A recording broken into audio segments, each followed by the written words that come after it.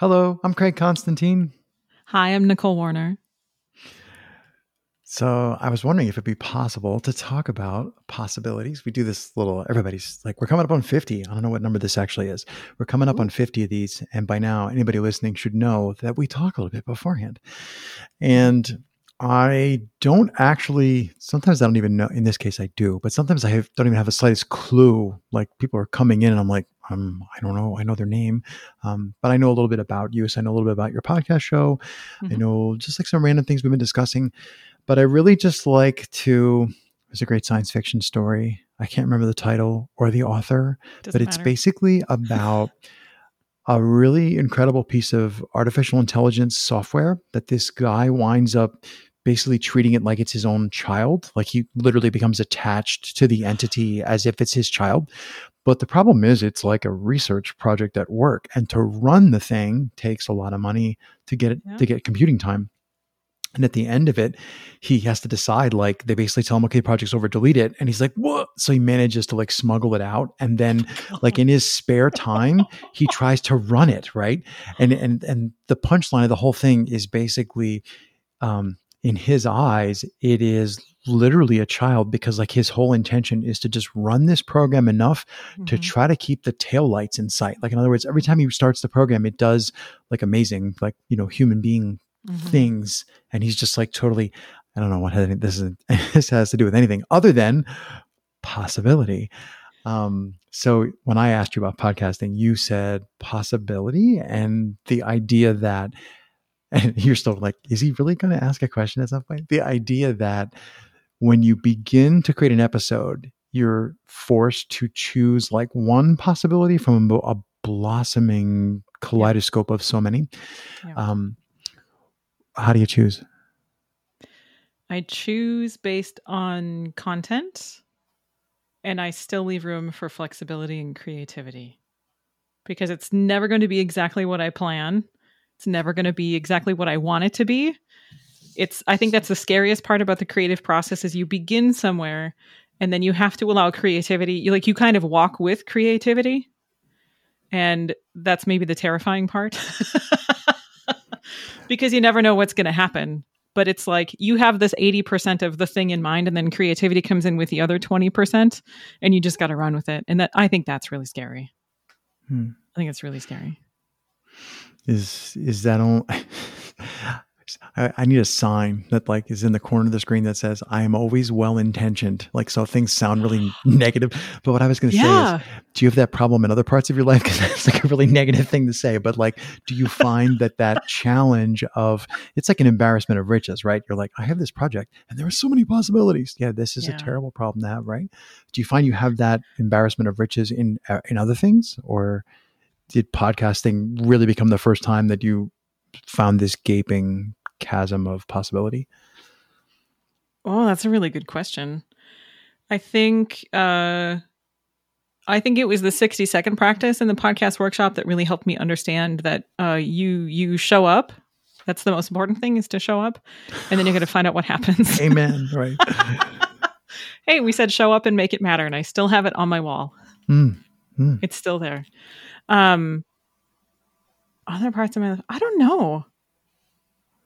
I don't think it's quite the same, but my podcast is part of my business because that's the intention of it, is to connect with more people about German and German learning and German culture and Germanic culture.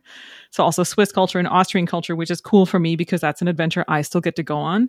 I know German culture really well, but I don't know Austrian or Swiss culture really well. I get really jealous when I see Rick Steves on television. It's like, I'm going hiking in Switzerland today. I'm like, yeah, you. Okay. You fall. No, we need Rick Steves. I didn't say fall and be seriously injured. I just said, I hope you fall. I hope you trip and like hang you a bloody knuckle or something. I hope you realize how good you've got it. I hope you appreciate everything that you get to do. That is pretty cool. We should circle back to this whole possibility of artificial intelligence, though, because I think there's a lesson to be learned in AI that people have forgotten since the 80s, early 90s. Have you seen the movie Short Circuit? I have seen all the movies. Yes, I have seen Short Circuit. Number 5 is alive. But what's the catchphrase? Like the real catchphrase from that movie is, it just runs programs. Right. So a couple of years ago, I went on vacation and I went to a record store in Minneapolis. Where did you find Electric Fetus. They still sell records. I mean, I know they still make records, but mostly as like wall ornaments. But okay, so a record store. I'm surprised. It's big in the Twin Cities. And they also had DVDs. And I thought, oh my gosh, I remember going to the movie theater to see this movie. And this is such a great movie because I remember the song, "Who's Johnny?" she said, and smiled and looked the other way. Because I love that song. It's really wonderful. But then I rewatched the movie just a couple weeks ago and I was like, this is the thing with AI. That was like, oh my gosh, it's the greatest, newest, best thing. And we all have to do this. And I think it just runs programs. It's a computer. That's all it can ever do. It just runs programs. I think people also overestimate some of their possibilities. The people or the AIs? I think the people who do AI. Overestimate their own possibilities? Yeah. Because whatever you do, whether it's a podcast or if it's a business or if it's making a movie or something, actually, this was a really cool topic in a networking group that I did last year. It was, I said, so you have an idea for a business and you find out what people want, and then you have to put a framework around it so that it's manageable for you because you're the one who's doing the thing all day, every day. And I work. Amen. I work five and a half days a week. For those in the back. Yeah. You have to put a framework around it. So you have to have some kind of a restriction. And when you have one restriction, it's really amazing what you can do with your possibilities. I mean, think of Heat from the podcast workshop and her 60-second practice of Heat's on a Tangent. Mm-hmm. Awesome. Outstanding. Some of the best listening I've done this year. People screwing around, right? Well, just press record. The idea of putting I call them bookends, or here's a boundary. Mm-hmm. Mm-hmm. I use that a lot. Sometimes I talk about it, but quite often it's racing through my head. I use a metaphor of ice skating when trying to lead people on conversations. And mostly it's like, I'll just bring the ice. It's a pond. It's frozen over. I check the ice. It's safe. But other than that, I'm like, you bring ice skates and, I'll try to follow, oh, we're doing figure skating. Oh, we're doing speed skating. I don't know. We're playing hockey, and it's not really about the parameters that I set or the boundaries, or I say, let's talk about what's the first thing that comes to mind when I say the word movement? It's just a question. You could be like, that's a dumb question. I want to talk about AI, and we're off. It really isn't about the parameters that I set for the conversation or the project or the whole thing. It's just the magic of people talking to each other, I think. But anyway, what was the question? Absolutely. I forget what I was talking about. It just runs programs. It's not a question. It just runs programs.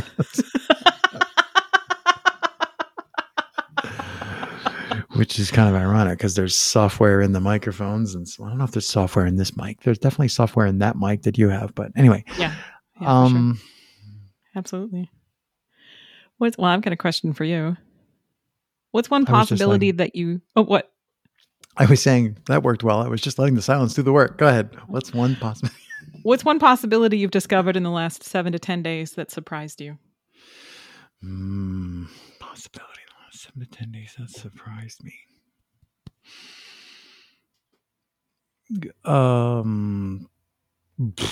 That's hard.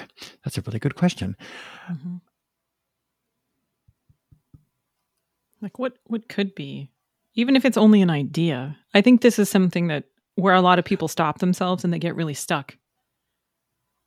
Yeah, I got an answer. So I keep So I blog. It's a problem. Yes, you do. And I don't know if it's published yet. I just wrote a little blog post. I was talking about what if my mission, because it is, was to try to spread better conversation, to improve conversation generally, to more compassion, understanding. Okay, that's my mission. Okay, well, what's the next question? I had this long list of questions. And it's like the first question is, what if I try to improve the art of conversation? But then when you start looking at it, you're like, no, the art of conversation is just fine. Like this has been going on for hundreds of years. Okay, what if I tried to improve other people's conversation? They're like, well, physician, heal thyself. And I just kept going and going with this line of questioning, in like self-referential, internal questioning. And I came to the point, it's like, what if I just had lots of really cool conversations with people? And I'm getting to the point now where it's like, yeah, I don't have to do anything. I don't need to like write a book about conversation. I don't need to do more things to just go have the conversations. And it's like, okay, how many conversations could I actually have? Like, well, if Nicole is the 5th one that I've had today that's been recorded as a podcast. Wow. And I think I have 6 more on Friday. If I'm limited solely by how many of them I'm willing to pack in using Calendly software, and I'm doing different projects at the same time, so not all of those are for this show, like how many, like, does it eventually become throwaway at some point? I'm here to tell you, like, whatever number I'm on today, no, this is a very different conversation from the last guy that I just talked to, in England. We're talking about jumping and parkour. So I think for me, the possibility of like, here, I'm so meta, even this acronym, this show was, what's the minimum viable podcast hat tip to David Dubinsky, I think is where I first heard that. Yeah. And I just went, well, that would slow me down. We're getting rid of that. That would slow me down. We're getting rid of that. And all it's left is 20 minutes of recording. And now I'm going like, okay, well, why does it have to just be one show? What if it was, a bunch of different shows? Like somebody just, half hour ago said, well, what if you did a show about and asked me about a whole nother different topic? And I went, I don't know anything about that topic, but would that stop me from doing a show about that? So the possibility of like, how much can you rip away and still have a thing that looks like the thing you were trying to do? But that's what comes to mind. Wow. That's really cool because last night, and I wrote this question, you can't see my whiteboard from where you are. I know, you're looking at something. Yeah. And I thought, okay, so there's something about my business that's not quite right. It's not quite where it needs to be. It needs to develop and change and grow. So, and I thought, well, I don't think in terms of size. I could think of it in terms of color. Like right now it's light blue and I would like it to be a deep red purple or like a really deep fuchsia or some kind of color like that. So, and I thought, well, I'm just going to give it the word broad for now. And this is where I'm going to start. So I've started over here on the map, but there are some boundaries, of course, which I've already set up because of the business. What if my business isn't broad enough? What if? And that's a really powerful question. And it's a really nice one to ask yourself. What if this? What if that? Because so many people get stuck on, well, this process has to be like this, and this system has to be like this, and then we got to do these tags in the back end of the website, and then we have to do this with our contacts. And it's like, well, no, actually, that's yeah. And this super hyper focus on things is what I see all the time now. And I think it's part of what Seth talks about with the race to the bottom. It's like, how can we simplify this to one word hashtag that we made up so we can copyright it? Optimize ourselves to oblivion, right? Yeah, but it's no longer optimization then, right? Because it's only a thing. It's not a process. It's not a dynamic that includes other people like a conversation. It gets smaller and smaller and smaller and smaller, and then there is no more possibility for optimization. Or growth. Or like creating anything cool or inspiring anybody or serving people or creating value or any of that stuff. Becomes sterile. Nobody wants that. Unless they're having surgery. Except when they're taking my appendix out, I would like sterile, please. Oh yeah, definitely. So there's a time and a place for that. But everything else we have, and I think Seth just wrote about this the other day, like taking the human out of things doesn't work. It absolutely doesn't work. And I just got a new phone and it's an Android. And I was like, who in the world thought that this was a good idea to put that function on the power button? Who? They were not thinking about the people. They were thinking about how to get something in front of a person. So then I'm not joking, I had to go online and look up, how do I take feature XYZ off of the power button? And it was like a 5-step process. Just be happy there was a process. Be happy it wasn't like, nope. I run into that one a lot. Why can't I just nope? Anyway. Just no. I don't work that way. How can I say yes? How could this be something? what if this were a thing? Yeah, that the whole, how do I say yes to this? How do I say no to that? The improv lesson of yes and. I think there's like a spectrum, and I'm moving as fast as I can over to the end of the spectrum where my preemptive, before you've even finished asking the question, answer is no, because I say yes to far too many things, and you wind up, far too diluted. And that's part of what I was thinking about when you asked me about possibility. I went, oh, I say no to a lot of things. Is there something that I haven't just out of hand said no to? And I was thinking, yeah, the idea of, well, what if I just did 1,000 conversations or 10,000 conversations? Like, what would it do to me? What would it do to everybody? Each person who, like, your experience of the conversation is one thing. It's like, all right, well, as long as everybody coming away is like, that was awesome. As long as that's still happening, what would happen to me, like asymptotically, as I had conversation after conversation? So who knows? Was there a thread here? I think our thread. So, I have notes that say possibility, leave room for creativity. Absolutely. You have to set the boundaries too. Like, saying no is really, really, really important. And I can't remember who it was, but somebody I was talking to recently, it's one of my clients calls this accordion time, because nobody really knows, like, is it stretched out or is it compacted? We have no idea anymore. So at some point in this accordion time, somebody asked me about saying no, this, that, or the other thing. And I said, I downloaded this PDF that's like 25 different ways to say no without saying the word no. I got over that. That was a phase that I went through. Now I just go, no. Nice. And people go, I'm just like, don't care. I'm a child of the Muppets. No thank you is also very nice. Or I hadn't thought of saying no thank you, except I don't see. My problem is I don't like to lie. So when I actually don't mean thank you, I won't say no thank you. I also don't say I'm sorry when I'm not actually sorry. I do dial back the no, and I hope that the door hits you on the way out. I dial that back. I tend to just go no. No, but those things do happen though, and sometimes it's a nice visualization. Like, you click send on the email that says no, and then you can just imagine the door going thunk. Wonder if I can modify my email client to like show me a little animated image. That possibility is not going to happen. Not a possibility. Hey, man.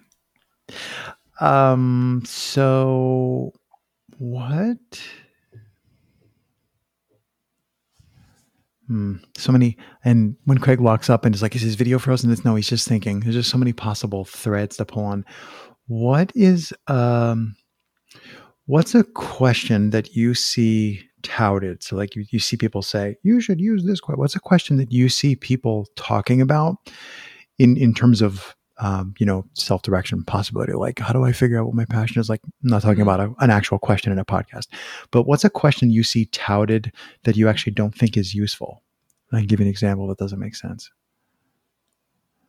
Well, most of the questions I see, or the titles for things that come on the internet, because it's all just to get clicks, and it's not genuine.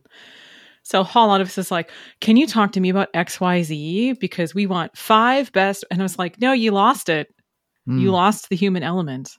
Is that what you mean? Yeah, that's kind of the thing. I was thinking along the lines of like, do you have an example? Pardon me? Do you have an example? Yeah, I had one, but it's a little trivial. Your softball swing at the answer was better than my example question. I was just thinking, you've clearly spent a lot of time. I mean, remember, I always mean positive intent.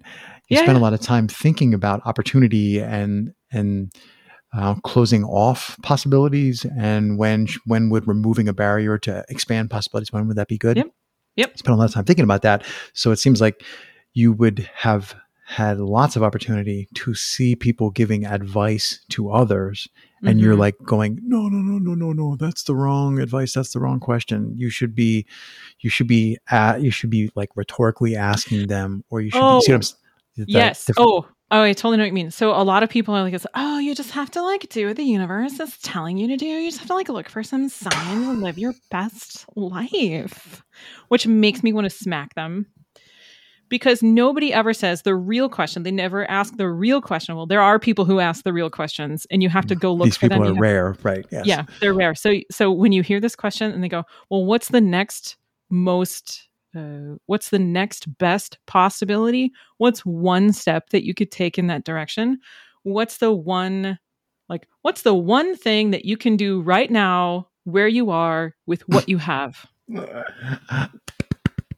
Yes. I'm reaching for a book.